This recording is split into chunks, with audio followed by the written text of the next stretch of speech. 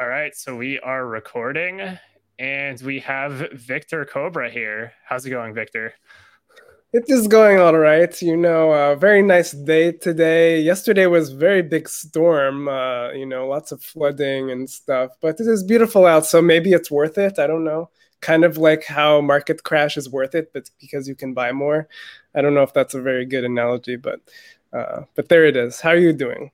Good, good. Yeah, it's been a very good day so far. Um, Lots of very interesting uh, events taking place in the market. I mean, there's so much going on now. There's of course a lot of the ideas that you're posting on TradingView, and I think a lot of good stuff that we're going to talk about during this podcast. But day-to-day activities so far so good. Today's a very good day here, so no storms over here.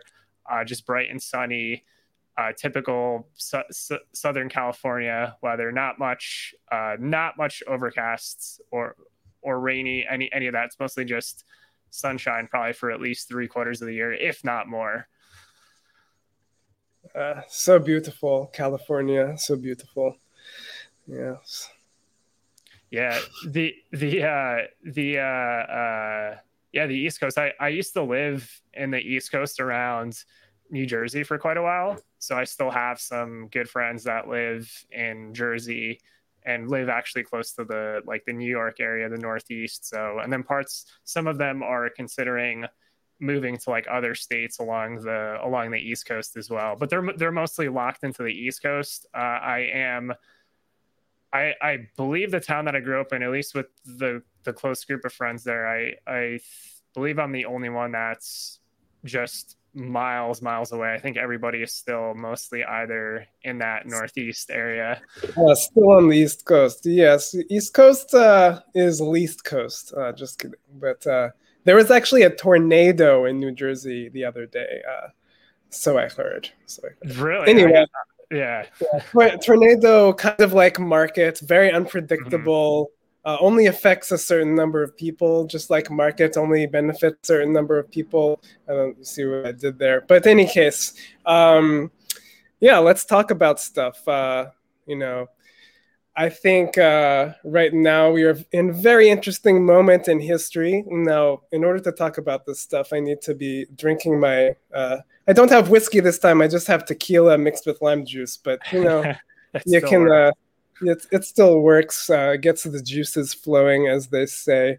Um, so yes, right now we are experiencing interesting moments in the market.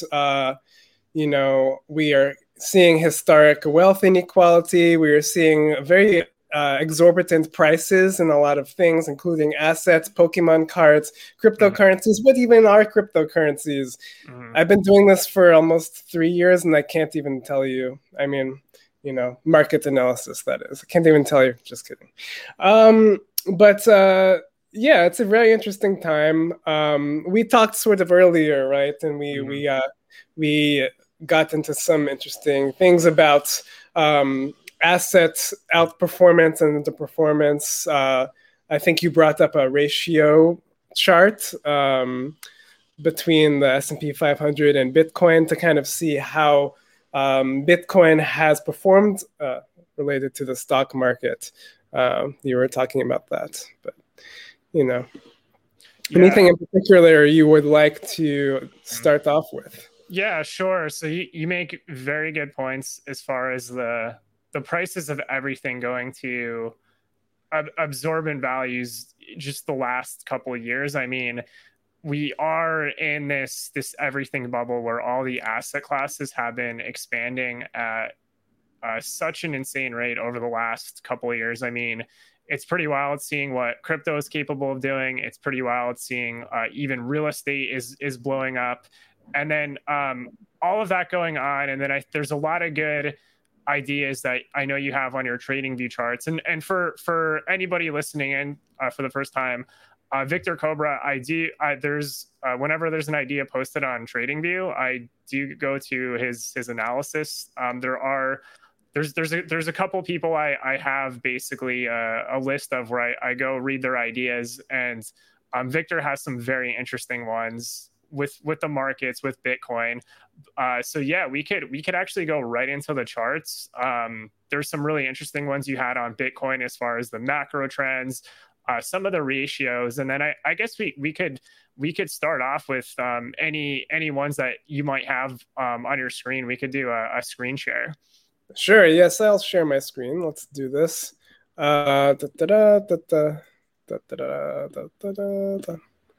Alrighty. There it is. There's my Bitcoin Coinbase chart. As you can see, I have some long-term trend lines marked. I think technical analysis is really interesting. Part of this, I'm actually creating my own podcast, and one of the things that I would like to talk about is just technical analysis and what is it and why it does not predict the future. It's not to be used as a tool to say for sure where something is going, but it really is kind of a visual expression of people's feeling about something over time. You can see actually the emotions in the chart. For instance, based on how steeply something goes up, like let's look at Bitcoin at the end of 2017, it went up from like 3,000 to 20,000 in a pretty short time frame, and look how steep that is. And then it steeply dropped off again, and you can kind of see the fear in the market in the movement of the chart. So in order, using this as a way of understanding it, kind of it's more of a psychological standpoint than purely like a necessarily an economic standpoint. They are all interrelated, but that is what creates long-term trends. Basically, you have an asset that has a limited supply, and you have Bitcoin, which is kind of like programmed money. It is programmed to basically the difficulty of creating Bitcoin or mining Bitcoin halves every 4 years. So it becomes twice as difficult to create Bitcoin every 4 years, which supposedly contributes to the supply shortage, because when there's less Bitcoin that can be mined, they're less available to be purchased on the open market. And people just buy and hold Bitcoin, expecting it to continue appreciating in value. And so far, it has done exactly that. It has pretty reliable trend lines, as you can see here. You can see that actually Bitcoin bounced off of very close to a trend line recently. I was watching that in a lot of my posts.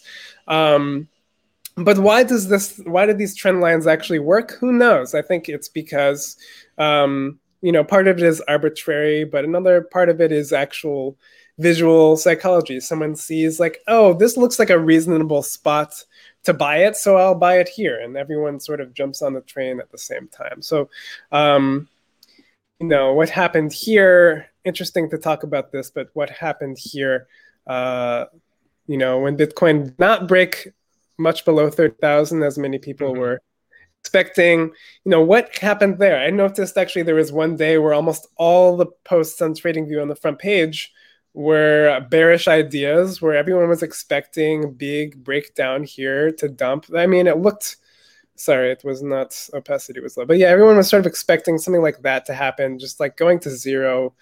It kind of looked like that was going to happen. Our brains look at the symmetry here and they're like, oh, that is definitely going to drop, right? But that's not really the case. I think technical analysis is really interesting in how it invalidates our own biases. It's not about predicting, but it's about understanding behavior and how people react to things, and using that understanding to kind of contextualize what's actually going on here. So, with Bitcoin consolidating basically since it hit 50K, still can't break it. And it may actually take some time for it to break it as well. It could drop down back to 40K and then bounce. And, there's a lot that can happen. There are always infinite possibilities.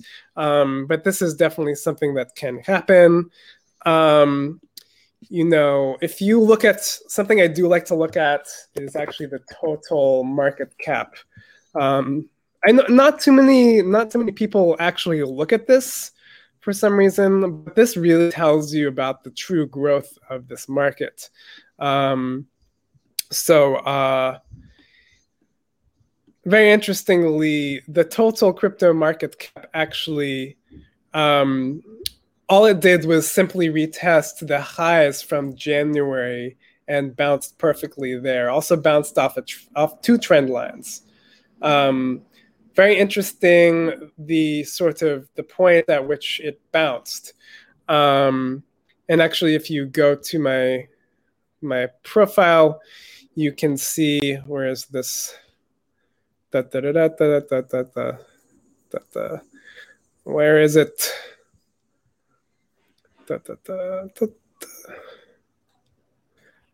When did I do this post? Maybe I'm blind. Maybe my Is it? Yeah, you're looking for the total two post. the total post. Mm-hmm. It was here. The perfect spot to bounce. Where is it? Oh, is that right at the top left? I just saw one with all crypto No, market update. no, no, Okay. no. Well, regardless, I did actually make a post about this. Mm. I don't know why I don't see it. I think I'm just being blind. Whatever. Maybe it's on the second page, actually. It is. It's right there. Okay. Yeah, so I was looking at this spot and I pressed play, and actually price managed to bounce perfectly from there. And that is the spot that you're seeing in this chart right here. Mm-hmm. And the total market cap is extremely bullish. It's actually very close to the top from May. You can see actually how close it is. Mm-hmm. And it's interesting because a lot of that is also stable coins. It's not just cryptocurrencies that are, non-US dollar valuation. So we're seeing a really interesting moment in terms of liquidity, like US dollars getting more access. There's a lot of countries around the world where the US dollar is hard to acquire because they're in so much debt. I mean, I'm reading about this in my global social work class, and how so many countries are just totally screwed because of the power of the dollar. And that's sort of, I think, why we're seeing places like El Salvador, do like what they did recently, which is adopt Bitcoin as a legal tender. There's probably a lot of conversations to be had about that particular instance, because we don't know exactly who that's benefiting. It might actually be benefiting the average person of El Salvador, but it might be benefiting at least some of the wealthy people there, so that they can escape some of the problems associated with the US dollar. But that's interesting. I mean, the crypto market cap is almost back to it topped close to 2.5 trillion back in May, and it is at 2.2 trillion. Just honestly, like another 15% more to go. Yeah. Really not very far. Total 2, I think, might even be a little closer.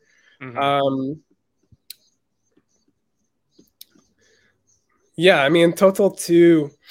Actually, if we get a weekly close much above here, it'll be an all-time high weekly close for the cryptocurrency market cap minus Bitcoin.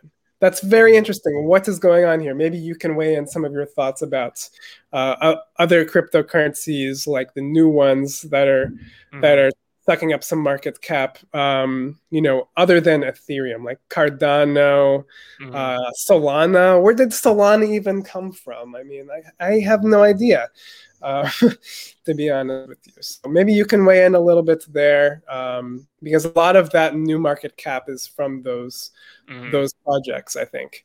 Yeah, that's a really good question. So with what I'm seeing in the market, like if we were to compare even to let's say the last cycle where we first saw the introduction of Ethereum and smart contracts, there wasn't really there was very distinct chains at the time where you had the proof of work currencies, so Bitcoin, Litecoin, Monero, and then Ethereum was really the only player in the market at the time that had these smart contracts. So what's really interesting is, like, this cycle we've had the introduction of all the ERC20s that are built into DeFi through Ethereum. And then now the market is starting to figure out that the most valuable part of Ethereum is the EVM, the Ethereum virtual machine itself, with Solidity being the programming language that allows these developers to experiment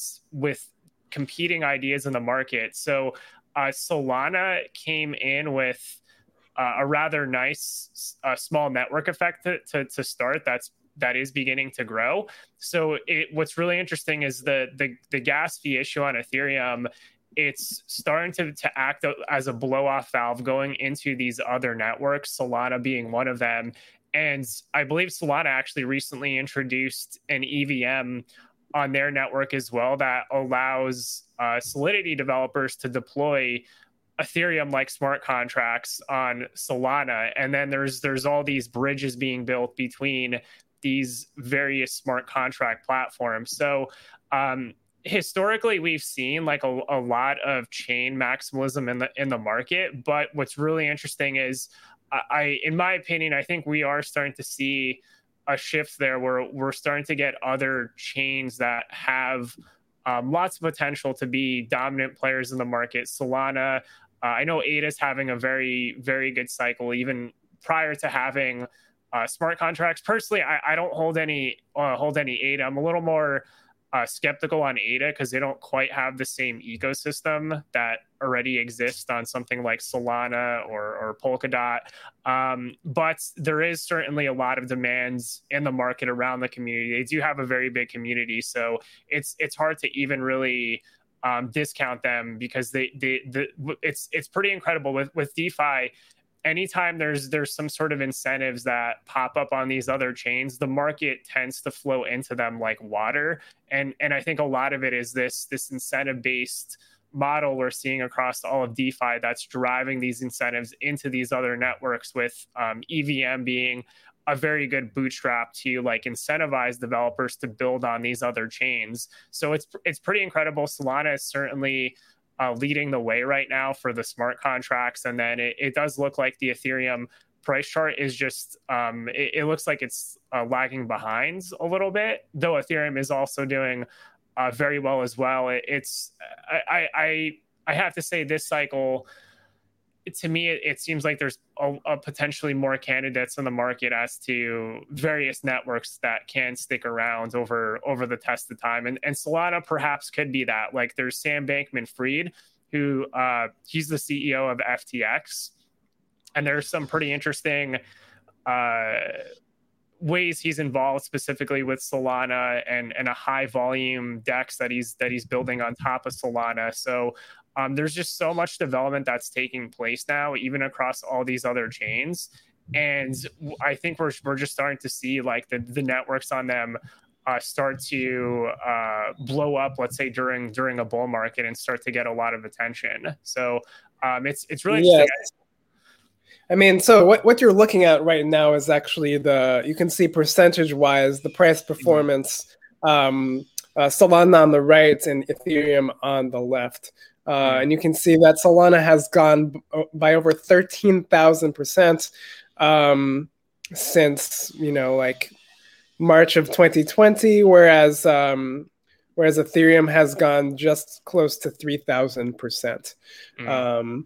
So Solana has outperformed obviously by a lot, but Ethereum's market cap is higher, but it's honestly very impressive. This came out of almost nowhere, so it seemed. And a lot of cryptocurrencies looked like they were about to break down from this descending triangle sort of pattern back between May and July, but some have actually bounced onto new highs, and Solana is one of them. I don't own any Solana, and I don't own any ADA either. But something I do own actually, and I'm unsure about its future. I think it's really interesting sentiment-wise. So this is going to be kind of a segue. Do you mind if I sort of segue into something that I'm thinking about in the market? Do you mind if I? Yeah, definitely, for sure. Okay, cool. So obviously in crypto and in any market, there are things that replace other things and things that gain competitive advantage and take over networks and things like that. Clearly, Ethereum has some sort of network effect going for it. I suppose Solana does too, because you're saying it has a lot of applications on its platform already. But let's look at something that actually a couple of coins that I own still. I still own these coins. For better or for worse. If we look at something like Litecoin, if we look at something like Neo, which have both failed to reach their previous, actually Litecoin reached its previous all-time high, but could not sustain it. But let's look at Neo, because this one just underwent a major network upgrade, actually. Neo 3 is now live. And this chain actually offers a lot of what you'd expect in a modern blockchain. It has on-chain oracles. It has interoperability. It has a lot of things that, if this were a more widely known project at this point, would probably cause it to increase in value by a lot. But instead, it's kind of just sitting there below its previous all-time high, which is interesting to me. And a lot of things I think are up to chance and feeling, and this will bring me to another topic, but let's look at Litecoin as well. Litecoin also lagging behind, even though people still buy it, including myself. I did buy some down at the lows near 100. But I think this makes me feel like, because as we were talking about in the beginning, asset prices are so inflated at the moment. It's clear to me that a lot of these coins that are going up the most are hype-driven projects, which tells me that a lot of the money in the market is retail trading, and we do see that across the market with options traders and the whole Robinhood thing and the whole GameStop phenomenon. The whole meme stock phenomenon. It's all retail traders, and they have a lot of market power. It is true. But how afraid does that make people who have deeper pockets? And are we on the verge of some sort of liquidity crisis? We don't know. But I think because we see such the largest gains concentrated in such a few projects, like you can see Binance Coin as well. Binance Coin has also had a really incredible run, going almost 100 times since the bottom in March, actually going a little over 100 times. Are we seeing sort of money coalescing into projects that are worth something? Maybe that's the case. Or are we seeing just a bunch of retail trading occur? And is this a concern? Is it a concern that that some of these projects just keep going up, even though Bitcoin is going sideways? Which is something that happened actually earlier this year. Bitcoin was going sideways, and a bunch of other coins were going up, like Dogecoin, and eventually Bitcoin dropped by a lot. So is this a sign that we are near another peak? Are we going to see a correction? Nobody knows, but there are some signs telling me that we have some overinflated sentiment in the market at the moment. Especially with futures trading too, very high funding for derivatives, which means that people who gamble more money than they can afford are gambling on more upside. So the derivatives traders can borrow, up to now Binance 20 times the amount of money that they have. And when people are gambling like that on a direction, usually the herd is wrong. So, I suppose it can keep going up, but eventually I feel like these people who are entering in long positions up here will be squeezed at one point or another. Some way, the market will find a way to shake them out. I don't know. That's usually that's my experience with trading. Yeah. There's always a kick out. Yeah, the other observation I've noticed, this is with the grayscale premiums, they're still very negative right now in that there's no net inflows of Bitcoin and Ethereum into Grayscale, who was previously a very big supply sink for the market with the amount of Bitcoin and Ether they were locking up. So there's at some point, I'm sure we'll see like ETFs that should correct the premiums on the Grayscale products back to 0%. But because of that negative premium exists, it means that if anybody's entering through something like Grayscale, the coins that they're buying through GBTC do not actually take supply of actual spot Bitcoin off the market. So it's been quite a while since we've seen those net inflows into Bitcoin, and sort of my thought as far as the way the market's expanding, because I do agree with what I'm seeing on the Bitcoin price chart. Not and to some extent even on Ethereum, I haven't quite seen a big follow through with a lot of volume entering the market. Like perhaps you made some good points on the phone call where you could still get that volume spike at some points on the chart, but we haven't quite seen that yet. And the other thing is, if we start to enter another big move up across the entire market with lower volume, it starts to suggest it's almost like a very textbook example of what's considered like the wave five, because we've had such a huge run up, and I don't treat like Elliott waves necessarily as an absolute, but they tend to work well on certain price charts like Ethereum. And I've noticed like the weekly volume that's entering the market today, even though I think with what you're suggesting, with a lot of it being retail, is very true. And they have been pretty powerful in the market so far with this bounce.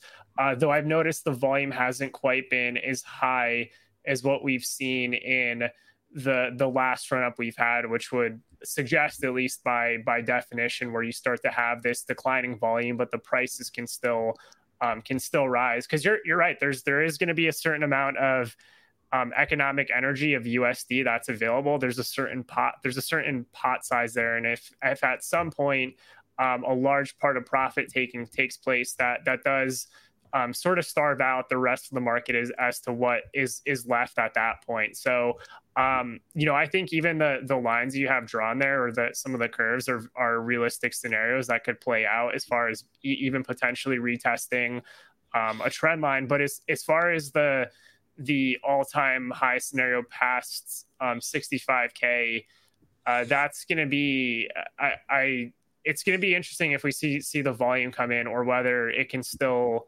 rise at this reduced volume comparatively to what we've seen so far during this bull market. Yes. Yeah, you make a good point about volume. We did talk about this on the call. So let's look at the actual volume here. We had actually pretty decent volume at each of the points when price went down to 30,000 or below. You can see the big volume spikes there. Even the last time, actually the last time was kind of our sign of sign of weakness for bears, because the volume on this last drop was really low.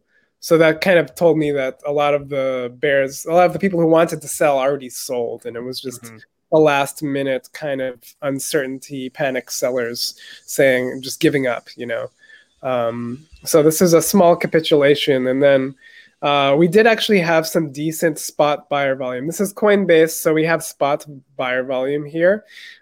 Pretty decent.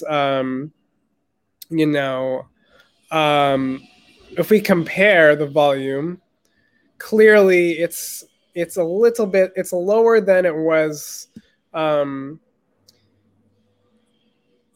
think on this run here, leading up to the first touch of the 42,000 level, it's lower than that point. But it's not really any lower than the volume that occurred back here. So before, actually might even be a little higher than this volume. Before Bitcoin actually broke the all-time high, there wasn't really much volume, to be honest. Volume only started coming in once Bitcoin broke this 13.8K resistance level from back in 2019. That's when the volume really came in. Otherwise, really wasn't that much. Yeah. And the largest amount of spot volume we actually can see on that candle from May. Which day was that? 19th of May. 19th of May. Huge spike in volume. I don't know the last time we saw volume like that. Huge amount of spot buyer volume. We've only had that amount of volume. Let's see. We had close to that amount of volume on the COVID crash. We had close to that amount of volume on the first dump from 42K. So we have actually, if you look at the weekly charts, volume is sustaining at a pretty decent level. It's actually sustaining at a higher level than 2019 and even parts of 2020. So I would say volume actually looks pretty healthy. It's not declining per se. It's just kind of stabilizing at a higher level. And that's something that I'm seeing. I'm actually seeing a lot of people becoming very interested in cryptocurrencies. There was a party at my house a couple of weeks ago, and people were just in the corner opening Coinbase and talking about crypto. And actually, in the circles I run in, these are artists. These are artists and musicians. These aren't like tech bros or people you would expect to be really into crypto. So I'm finding that it's becoming more accepted and more inspiring to people, young people who are not necessarily, finance people or traders or investors. It definitely appeals to the mindset of millennials and probably Gen Z people, because we all experienced the 2008 crash. We understand the risks associated with the banking system, and I think people are seriously considering this as an alternative. Where does price meet adoption? That is the real question. Does price keep going up indefinitely? Does it eventually stabilize? Does it actually stabilize at a higher price, or does it stabilize at a lower price? Right. We don't really know. Yeah. And there's something very interesting, because I like the it's the two magenta lines, so that upper channel there, where the price broke into twice even so far during this bull market cycle, because it would be very interesting, because right now there's a lot of speculation as to the models that are more likely to be true for, like, let's say Bitcoin. There's it's like the lengthening cycle theory that uses the logarithmic regression chart versus the stock to flow model that's more open as to what the upside is. So with that in mind, I'm not, because of everything that's taking place as far as the money printing, and there's a really good one that I think you even have on your chart as far as the money printing, and then the relative ratio as to what that price actually means if you consider the amount of supply introduced into them as far as fiat supply goes. Yes, so I actually do have a chart about that. It is yes, this one, this analysis. Basically, I was looking at the M2 money supply, which is basically all the money, in theory, in circulation. Correct? Isn't that what it is? It's like I think that's true. In theory, the most accurate representation for like how much, cash is, or how much money has been printed, how much money exists. So I pulled up this interesting ratio chart, which is actually the S&P 500 versus the amount of money that's in existence. And what you get is that since the creation of this chart, it's basically been going sideways. So the S&P 500 only grows relative to how much money, or it doesn't really grow relative to how much money is in the system. It only grows relative to, I guess, how much people need more money, or how much leverage there is or how much profit there is in the market. Mm-hmm. It's a psychological situation where the amount of cash, you know, the amount of cash uh, as it increases allows for prices in the market to keep increasing. Um, you know, Pretty clear situation there. You can see here is basically the level of money printing. There have only been a couple of periods where money printing slowed down. Those were actually 1990 through 95, and then sort of in the early 2010s, which is interesting to me. Mm-hmm. So if you take that period between 1990 and 1995, where is that? Actually, interestingly enough, that was that period. We did actually see the SPX over M2 ratio grow. Mm-hmm. And then we had sort of a blow-off period during the dot-com boom. Mm-hmm. And right now, actually, it looks like we're close to a blow-off period if we sort of use this as a model because I think what they do with financial policy, at least in this sense, is if we get something extreme, if the ratio of how much gains people have, how much wealth has been generated, mm-hmm. if the ratio of that wealth to how much money actually exists gets too high, then the risk gets too high, the leverage gets too high. Mm-hmm.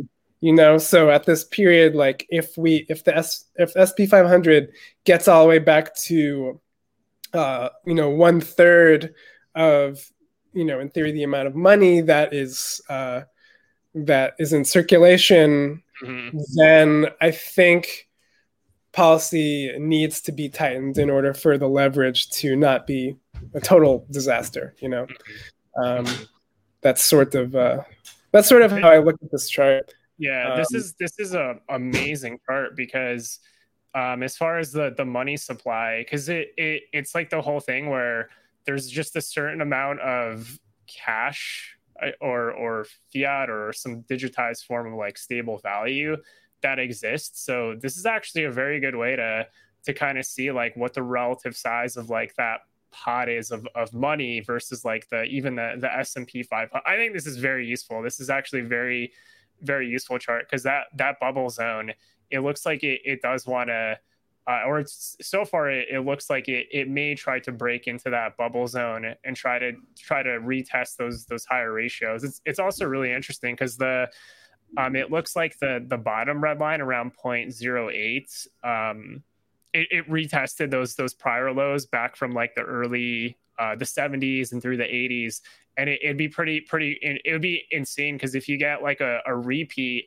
it could suggest basically a very long bear market if it goes into that speculative bubble and hits like those higher targets again, and then goes into sort of that bear period that could last for quite a long time for equities. Because I do imagine the equities market is so massive and the crypto market is very small relative to equities. So I think there's this idea where like crypto can decouple from equities, which I don't actually believe that, because I kind of view the amount of circulating supply of money that exists, once it gets starved somewhere drastically, then everybody else starts to fight over that remaining pot of money, which could bring basically all the markets down at that time. So in terms of de-risking, yeah, that bubble zone would certainly be a great time, like just to remove some risk like off the table, just based off the prior trends we see here. Really good chart. Yeah. I like this chart a lot.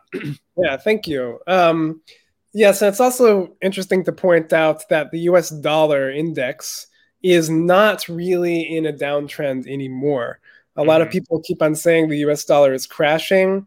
We may see hyperinflation eventually, but that doesn't necessarily mean the US dollar will crash, because the US dollar is still has a financial collapse around the world. So there's still demand for the dollars.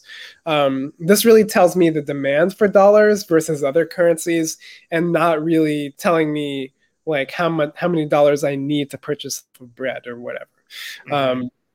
So those two things are actually separate. So in a financial collapse, you can see the demand, at least initially, the demand for dollars goes way up as people need money to pay for things that they need to survive. You Mm-hmm. can't use crypto to survive at this point, really. You can't use NFTs to survive, certainly not. You can't use Pokemon cards to survive. It's real you know the needs goods people need. Um, and yeah, actually, you were mentioning sort of the other, so this brings me to something I know you wanted to talk about, was kind of my ratios of different Bitcoin versus different Mm-hmm. assets. So I have this chart where I was looking at price performance of Bitcoin versus S&P 500 and also gold and Tesla. And because actually these charts, except for Tesla, which is interesting, because Bitcoin is performing pretty well against SPX and gold. It almost looks like the Bitcoin versus US dollar chart, actually. So what that tells me is that maybe when those other things decline, Bitcoin will decline harder, actually. Mm-hmm. So you might be right in saying that crypto is not divorced from the rest of the market. But at least it is outperforming the majority of the Mm-hmm. market at this Mm-hmm. point, except Tesla and maybe what else? Maybe GameStop. Well, I don't know. Yeah. But yeah, there are very few assets that are currently um, doing Mm-hmm. better than Bitcoin. Mm-hmm. And by extension, better than crypto, because Ethereum has been doing better than Bitcoin. Mm-hmm. Um, so that's interesting to me. And what's very interesting, I did actually have this chart posted up. We were talking about the long term outlook for Bitcoin. If you look at it from an adoption perspective, I like to compare it to Amazon, because Amazon is something that started as being used for just a few things and then became wildly more applicable to all aspects of what people need and what people do, including streaming. So um, it really had a serious network effect, and Bitcoin also has a serious network effect. And so I was comparing these two charts, showing that Bitcoin actually might not have extended bear periods like it has in the past. You can see that actually Amazon had really one really extended bear period. I know Bitcoin has had more than one, but because of the amount of money in Bitcoin right now, it might be hard to push prices that low again. Um, Mm-hmm. so I don't know. I think this is an interesting possibility. Mm-hmm. Um, I Yeah, don't know. this is really interesting. Yeah, the fractals are pretty amazing. Seeing some of that, because yeah, that is so similar like that. You're absolutely right. Because at some point, um, yeah, Amazon had a huge down draw on that after that .com boom, and it's been very linear since then, just up and to the right, following those that trend line instead of those logarithmic regression curves that we're used to seeing in crypto. Because yeah, I mean, Amazon clearly it's not following a logarithmic regression line; it's following a very steady uptrend, which is really incredible. So versus Yes. like yeah, this is where I do think, like, with all the money and all that stuff that's in, like, even that curve you have drawn where it hits those higher price targets. There's some models I've seen where it suggested between, one, it was like somewhere close to like $100,000, but it wouldn't. I don't think it'd be out of the question for it to break some of the previous models, just if you compare it to other fractals that have taken Oh, place, like in Amazon. yeah, absolutely. It can break this log curve easily. I mean, I drew this green scenario as a potential, Mhm. like, what if we started the bear market now? I was Yeah. expecting a bounce up to at least 46K, but because Mhm. it's so close to the 50K, it looks a little stronger than I think it should if we were in a bear market. Mhm. It's looking a little stronger. Um, but it can easily turn this into a long-term channel and head up towards 300,000 or something like that. It could easily do that. I mean, you can see that here in this kind of parallel channel. And actually, this is an example of how these things can be invalidated. So a long time ago, I drew like an Apple log curve situation sort of thing. And you can see that Apple actually totally smashed its log curve. Like, look at that. That's not even a question.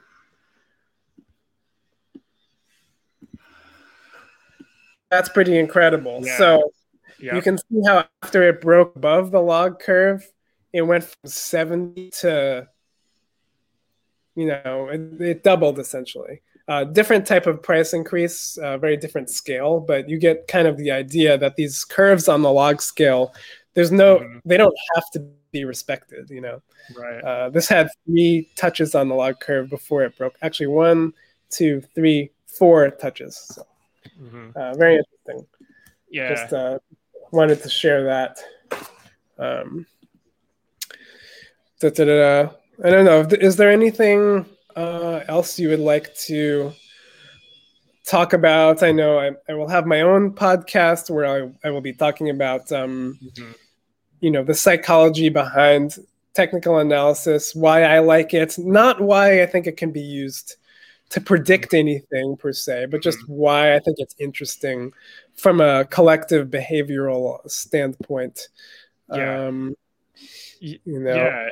That's a good point. I would say the behavioral that's something I find very interesting, because the moves we see on price charts, like for my take on a lot of the volatility you see, it's like markets are extremely chaotic, and the emotions that somebody is experiencing across like an entire market, because the reactions are going to be vastly different from like one person to another. Like people can be experiencing extreme levels of doubt, and then on the polar opposite side, they could be experiencing extreme levels of like euphoria. So where it's like an insane amount of adrenaline. So this these extremes and the chaotic nature, the impulsive waves on the price chart, in my mind, are a projection of like all the emotions that are taking place during that market cycle. So I personally find the emotional psychology the most interesting part of it, because it makes sense, at least in my mind, why like the charts can look so chaotic, because humans are very emotional. Like it's just how everything evolved over as a species, like everything that's on the planet. Like there's a lot of there's a lot of things that are just driven based off emotions, and I think markets are the result of whatever that emotion means collectively at that time. And like emotions are always changing. Like it's just the nature of it over time. So that's why I keep my mind open, is like the sentiment and the emotions in the market can change, which will change the results on the price chart, that can alter trends and all that stuff, that creates markets that are very indeterministic and that's why most models, at least most models, tend to break down over time, versus considering, let's say, various possibilities and then just considering like what's even more likely to play out. Like I would say just getting a compilation of all the tools and analyzing it in a way that paints a pretty good picture can definitely give a huge edge in the market. But yeah, I have very deep appreciation for the sentiment aspect of it and what it means for financial assets. Yeah, thank you. That's a pretty good overview of how you feel about it. I agree with a lot of what you said. And just looking at human behavior over time, that's really all it is looking at let's look at the Dow Jones for a second. Is this my chart? Is this the chart? No. I think it's really interesting because you can sort of see periods when, like I was saying, when the market is doing really well, you have a bunch of people with profit, with a lot of wealth that has been generated. But where does that all go once the tension sort of releases and once that energy goes somewhere else? Because the universe operates on energy. People who believe in astrology, I think it's an interesting comparison to technical analysis, because both of them are often dismissed as pseudoscience, but usually people are just looking at it the wrong way. They're not really understanding that it's about relationships between the behavior of things in the universe over time. It's not really about predicting per se. It's just explaining, oh, well, this has been happening for some time, so it becomes more likely that something in contrast to that will happen.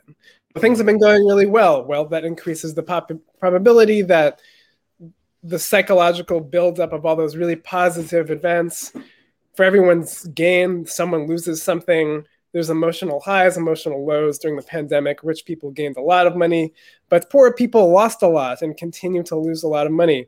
And when you have unrest triggered by that, then you get volatility in markets and people's feelings about things, political unrest, all of that stuff. I mean, the Dow Jones dropped in 1929. We had a lot of big global events that actually happened around this period of immense market volatility.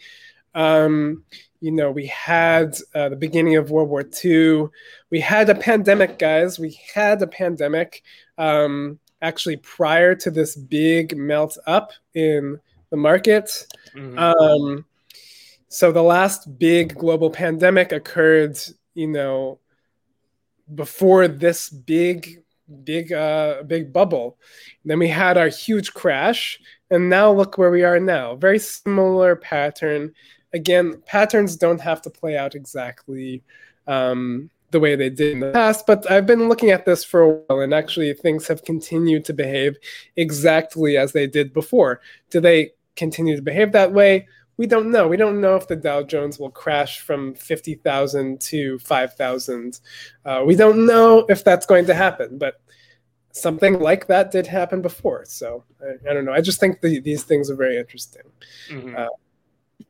That fractal it's pretty crazy just how, because the green hammers line up. It looks exact to me. The fractal looks spot on with basically like the events leading up to like the Great Depression, because like there's a lot of things that are like even today the system is so massively leveraged up. I'm not necessarily like worried about like a super big market crash or something like that, but I will certainly, like, this is why having some cash and perhaps like other assets too is very, very useful, because like as Victor's suggesting, there's things that can trigger these types of events in history, and the patterns you see in the market, like it's pretty amazing, because like the Dow Jones, we've seen it retest the bottom of that channel multiple times in history. So to me it's a possibility that is on the table at some point, and it could even happen sometime during this decade with everything that's going on with like geopolitics. You made some really good points with like globalization earlier. I think this is when we were offline, which is really interesting. So there's a lot of things that are very chaotic now from just the political standpoint, and then it's really interesting because like even back to the even touching base back on like different coins performing very well, outperforming other coins that have been in the market for a while. It's like we're getting all these different, like crypto, at least to an extent in my mind, is also like it's like a canvas of all these various ideas in the market and that are competing against each other, which could either be a very beautiful thing, or depending on the way the person looks at it, it's really interesting because like it's all these ideas that are clashing that can trigger some sort of event that takes place, and then you get some sort of trigger or some sort of response that can start to play out across like all the price charts. But yeah, I guess here on Bitcoin dominance, it definitely looks super bearish for Bitcoin dominance, and that. It looks so bad. It looks so bad, like unbelievably bad. And what's funny is that I remember actually up here in 2019, September 2019, Mhm, the posts on Bitcoin Markets subreddit about how all altcoins were going to zero, Ethereum was going to zero. You know, those people don't exist anymore. I don't know where they are, but they just suddenly disappeared mhm, um, over the last over the last year or so. But I remember some pretty substantial posts about this, and it if we're looking at this from just a technical indicator standpoint, man, the stock is at bottom, the ultimate oscillator is at bottom, the MACD is like looks like it's ready to just keep going down. This looks objectively awful mhm, for Bitcoin dominance. Why is that? I mean, is it stable coins? Is it the advantages of other blockchains? What is driving this? And I think it's because people are excited about other applications of crypto, not just as a store of value per se, but as a way to generate passive income, as a way to share wealth with others potentially. Although we're not quite there yet, but DeFi has really taken off. Um, so, yeah, I mean, I think this dominance trend is interesting. I thought it could actually test 50% before dropping, but it couldn't even get up there. Now it's dropping again. So, mhm, mhm, um, but this also could tell us where we are in the cycle. This could tell us that we're actually closer to a peak than many think, or have already peaked, or we're also further away from the peak than many people think. mhm, Maybe we're only like in April 2017, and maybe we're gonna have two more legs down, like one mhm, and then two, all the way mhm, down to like 15% dominance. We don't know. mhm. But we could actually see that, I suppose. I Yeah, suppose yeah, uh, I it agree. isn't a long-term downtrend Yeah, technically. So we have yeah, yet to see a new low. That's something that can happen. Or as I said, charting is not about predicting. Or maybe it just bounces from this level and goes back up to 60%. Nobody knows, but it looks pretty bad. And mhm, I'm sure you would agree a lot of this is because of what I was talking about, like stable mhm, coins and newer mhm. projects with more applications, Yeah. DeFi, things like that. Yeah, I completely agree. Like I personally am like I wouldn't be surprised like in an adopted space if we're talking like 2 decades from now where Bitcoin acts as like some sort of like pseudo store of value that's somewhat it's regarded as like a store of value to some extent in the market. But in terms of its like macro trends, the charts right now they're just painting a very bearish picture. So personally, I'm just projecting off like what the trends are saying on the chart. I'm personally much more bearish on like the overall opportunity within Bitcoin. And I hold there is a little bit of Bitcoin I hold in one of my this is in some sort of like retirement account. I hold a little bit of Bitcoin in there, but I'm personally much more bearish on its like it'll certainly grow in the market. It can certainly hit these higher valuations over time.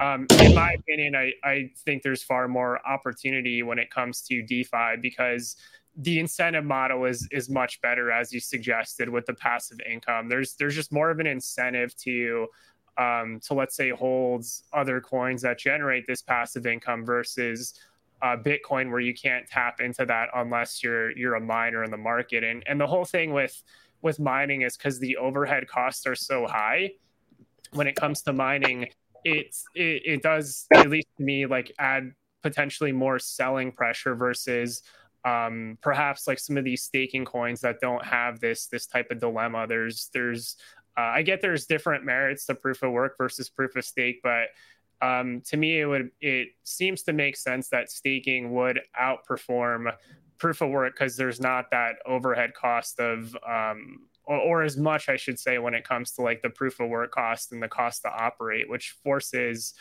miners to sell the price down, at least to some extent on the price charts. But the total two chart here looks really incredible. That that moving average you have there, it looks like it bounced perfectly off the Yeah, the 9-month EMA. Mm-hmm. Yeah, that's the 9-month EMA, and that's what I was looking at with Bitcoin to kind of figure out if we were in a bear market or not. Mm-hmm. Because as you can see, below the 9-month EMA last time meant that we were in a bear market when it closed below, but total two never closed below. So that is why I actually held on to my crypto throughout the crash and even bought a little bit more, and why I still actually haven't reduced risk yet. I did reduce I took on my initial risk earlier this year as part of my own investment plan. That was my own personal decision. But as you can see, actually, Total 2 just had an all-time high monthly close. I don't think anybody is talking about this. Maybe I'll make a separate video about this myself. But Total 2 just had an all-time high monthly close. It closed, let's see, closed at almost 1.2 trillion. It closed at 1.07 trillion in April and closed below 1 trillion in May. So believe it or not, Total 2 is still definitely in a bull market. But Bitcoin, very interesting. It actually closed below the EMA in June, which actually told me to be a little concerned. But since then, we've had 2 green monthly candles. I'm working on a third right now. Which is interesting to me. I mean, if we look at Total, I wonder if Total, this is the whole market cap, including Bitcoin. Did Total have an all-time high close? 2.08? No, not quite. So the altcoin market is clearly still in a bull market, while Bitcoin is not, which is interesting to me. That didn't even, I don't think that even happened in 2018. I mean, 2018 Bitcoin topped, and yeah, even Total 2 did not have a higher monthly close than December. It shot up. We had a blow off top, but that was it. There was no higher monthly close. So very different situation now. Interesting. Yes. Yeah, this looks like it would be or it looks like it could potentially be the first separation, like with the altcoin market to a large extent being somewhat at least decoupled right now, or they're still expanding. Because what's really interesting, and this is something I believe will happen inevitably at some point. I do believe we will see Ethereum flip Bitcoin. Not financial advice, of course. Like that's just my thoughts on the trend for Ethereum. Because what's very underrated, if even on the ETH to Bitcoin pair, is it's been in a very clear uptrend since its lows. It made a higher low during the bear market, and the ETH to Bitcoin pair has been doing very stellar this entire market cycle. And the monthly chart here looks very bullish versus the ratio. And we could see. I remember Victor had an idea early on for Ethereum. This was actually, I think, in like the depths of the bear market, where it could potentially test like higher highs on the ratio relative to last cycle. Oh, yes. I don't know where that chart is. It might be somewhere here. I don't know. It's not Bitstamp. I know exactly what you were talking about. I don't think it's this chart necessarily, but I do think it can at least get back to the highs against Bitcoin. But it's in a very strong uptrend, above the uptrend channel even. So also the monthly MACD just flipped green, and we got yeah. So I think it could be worth 0.3. What do you know offhand which ratio Ethereum will flip Bitcoin? Do you know offhand? Yeah, I believe it's around 0.165, so 16.5%, which isn't even that much higher above its above the local top it had in during the 2017 boom. I'm trying to find this. So 0.165. Yeah, I think that's Mm-hmm. definitely possible. Um, Yeah, okay. Oh, there it is. There it is. yeah. This There it idea is. here, this Okay, is I really found. interesting. Yes, I mean it took much longer to play out, and also it's much slower moving this time, which tells me that it might actually be more sustainable. Mm-hmm. Um, you see how much time it's taken to even get to this point? Well, actually, this is earlier. But yeah, it's definitely not playing out how I was speculating it could play out, which is usually the case with this sort of thing. But at the same time, I mean, it is slowly making its way up, Mm-hmm. possibly to those levels, and I kind of like this slow uptrend. But this was the chart Mm-hmm. from 2019, almost 2 years ago. Yeah. I also was looking at dominance, and I did Mm-hmm. basically call the bottom on Ethereum with the ratio, um, Mm-hmm. and also with the dominance. Yes, there we go. Yeah. That's incredible because at least one of the events that's taking place in Ethereum, in addition to EIP 1559, that has been a very good upgrade when it comes to Ethereum's price to kind of dial in that deflationary effect. But there's also going to be the merge when they roll into proof of stake, where the issuance drops off drastically. So, with what I'm seeing, at least in the market, I mean, things are pretty much lining up pretty nicely. Like even though the timing isn't is different than versus what was originally suggested, the macro trend is still the same. It's still the same valid macro trend. It's just taking a little bit longer to play out. And the protocol upgrades that Ethereum has been doing, to me, have proven, at least in this market cycle, and perhaps moving forward, that the smart contract platforms have kind of this competitive advantage where these decentralized communities can enhance the protocol that encourage basically asset growth, as we see on the Ethereum price chart, and then especially with the merge, where the tokenomics of it do get vastly superior at that point relative to Bitcoin. So this is why I'm personally speculating like the inevitable is going to happen, and if we see that, I'll call that event the Kingslayer. The If Kingslayer, I love it. Actually, my partner and I have been binge watching Game of Thrones recently. mm-hmm. Um, I watched it a while ago and also read the books, but she has never seen it, so we're on season 5 right now. Mm-hmm. Jaime Lannister, the Kingslayer. Um, anyway, yeah, this is the Ethereum Bitcoin charts with just the moving averages. And you can see we have a golden cross on the weekly. That's actually a pretty strong bullish indicator. Golden cross is when the 50-week moving average crosses above the 200. So you can see that golden cross. Very interesting. What's also kind of interesting is Ethereum on the daily chart having a golden cross right after the death cross. Pretty funny, actually. Like death cross for like just how many days? Like 4 days, and then Mm-hmm. Mm-hmm. golden cross. It's kind of funny. I find that a little humorous, but yeah, Ethereum is getting close to those.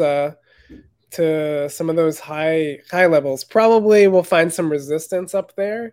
Mm-hmm. We're getting a bit overheated on the oscillators, but MACD just flipped green. So who knows? We are in unprecedented moments in market. I think we are seeing some very unusual events occurring, and as we were sort of hinting at, oh, Litecoin's finally moving up by like $1. That's nice. Sorry to bash on Litecoin. Everyone bashes on Litecoin, even though I own some. It's become kind of a joke at this point. But anyway, sorry, I got sidetracked. Very unusual things happening, as my friend was pointing out with globalization. We're feeling everything collectively now. Communication is a lot more easy.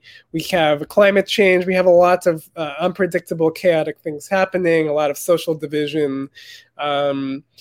You know, So that means we're more likely to see kind of volatile events play out in markets. A lot of emotion, um, a lot of people being very sure of themselves in one thing, but also very unsure.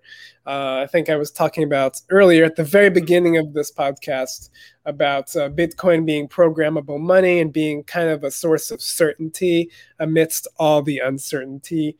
Um, I think that's conceptually and philosophically very interesting. Mm. Um, you know, so we're seeing some strange things happen. Like let's look at Litecoin for a second. Underperforming crypto, although not performing like so much worse than Bitcoin. But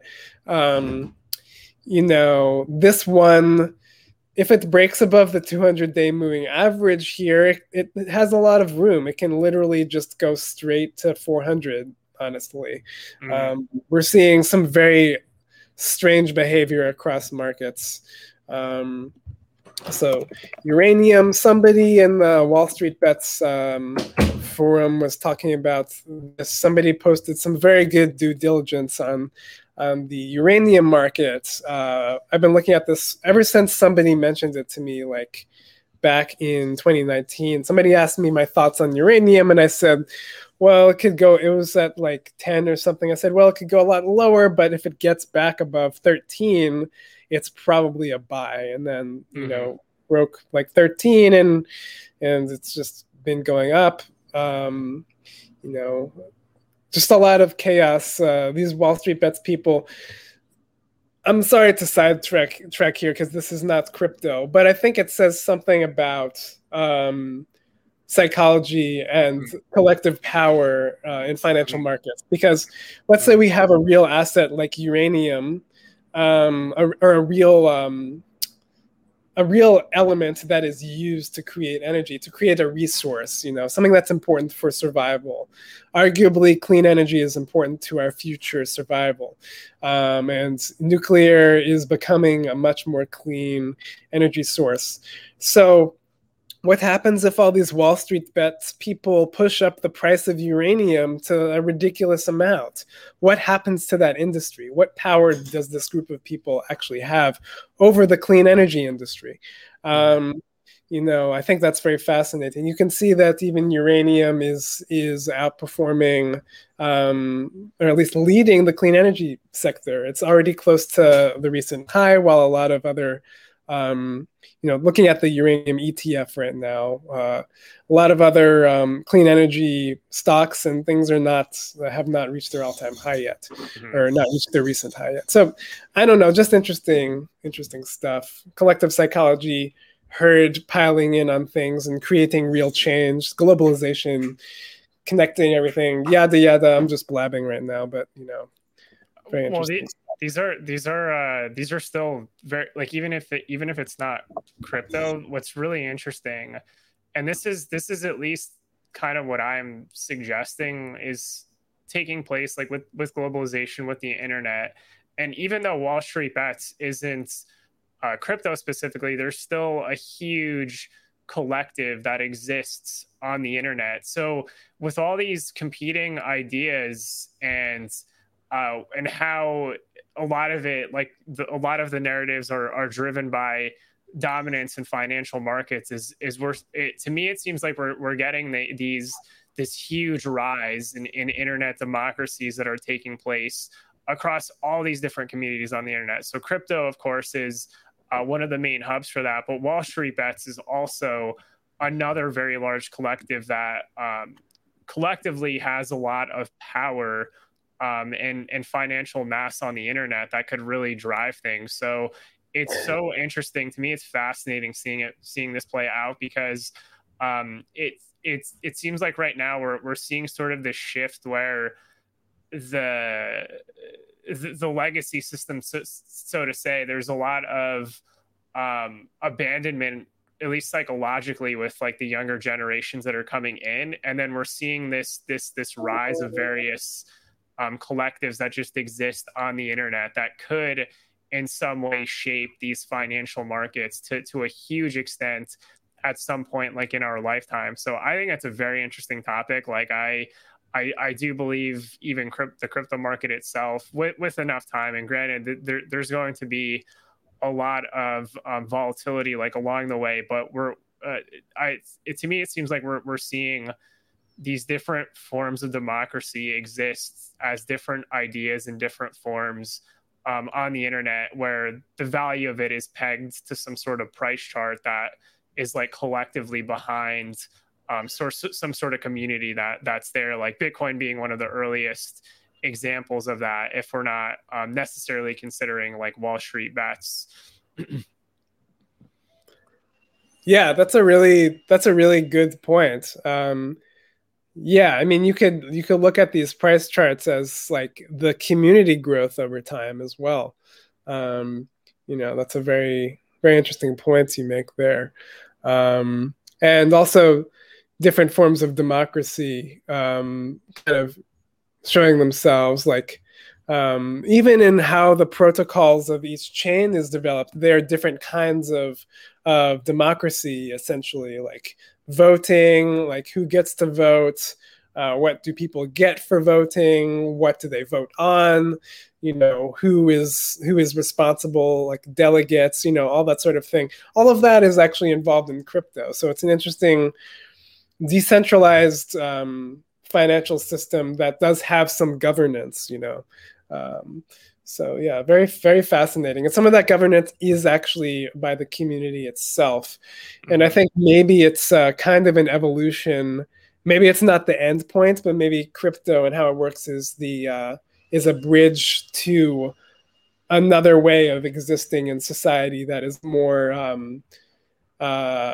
collective and responsible, despite all the division that we're having. I think people really crave something that is certain. As I said before, like uncertainty might be creating more confidence in something like crypto, where it's, you have this much Bitcoin, it's not going to change.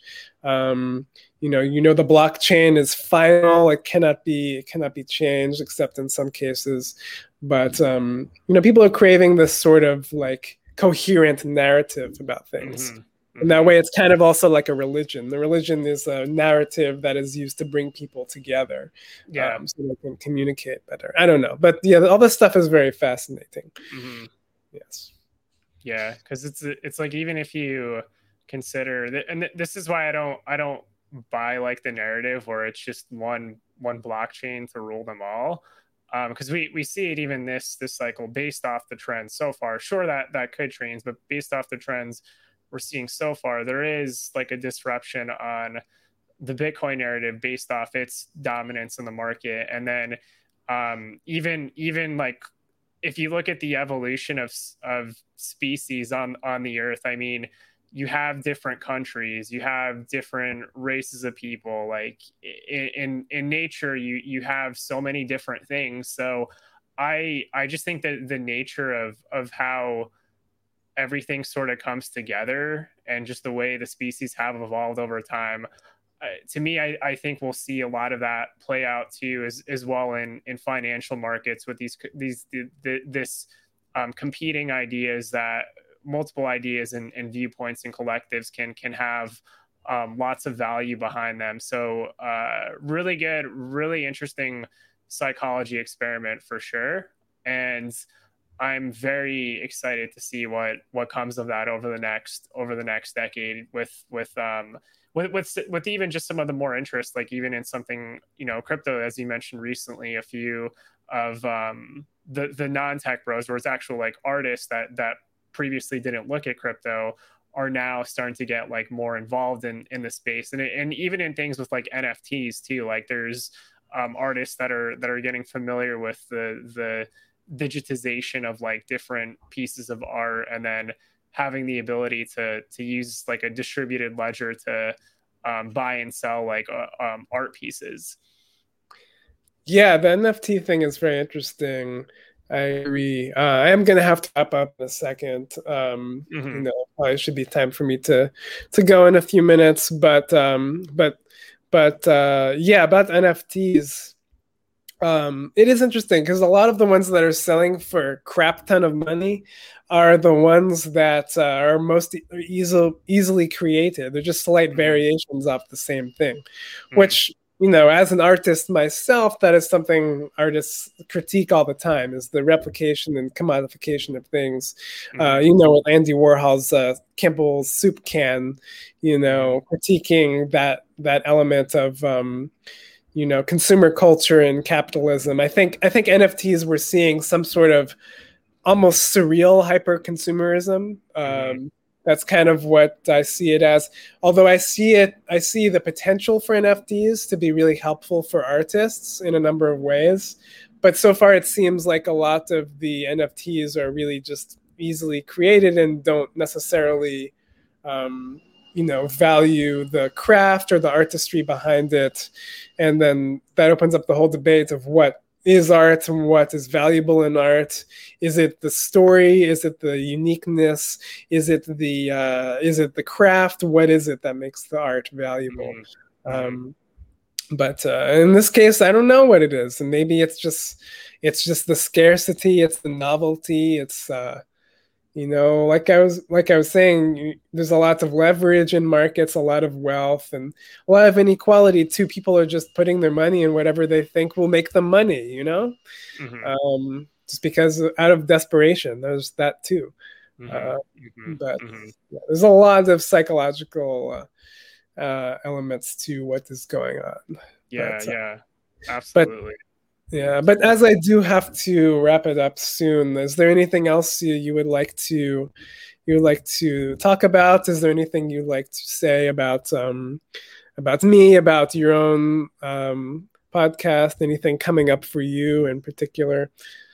Yeah, that's a great question. So, yeah, there'll be plenty of more opportunities to go into more topics in the podcast. So, I'm trying to have the podcast a as a way for like an audience to explore different ideas and have sort of a neutral approach, because I do believe opportunity comes to those that do not necessarily get locked into specific narratives. There can be strong belief systems that a person can have, but a lot of the success I've even seen over this market cycle and just in general have been from considering opportunities and options. Like I think this is already an extremely good conversation. There's so much good TA in those charts that is so useful across all the financial markets. Appreciate you sharing that.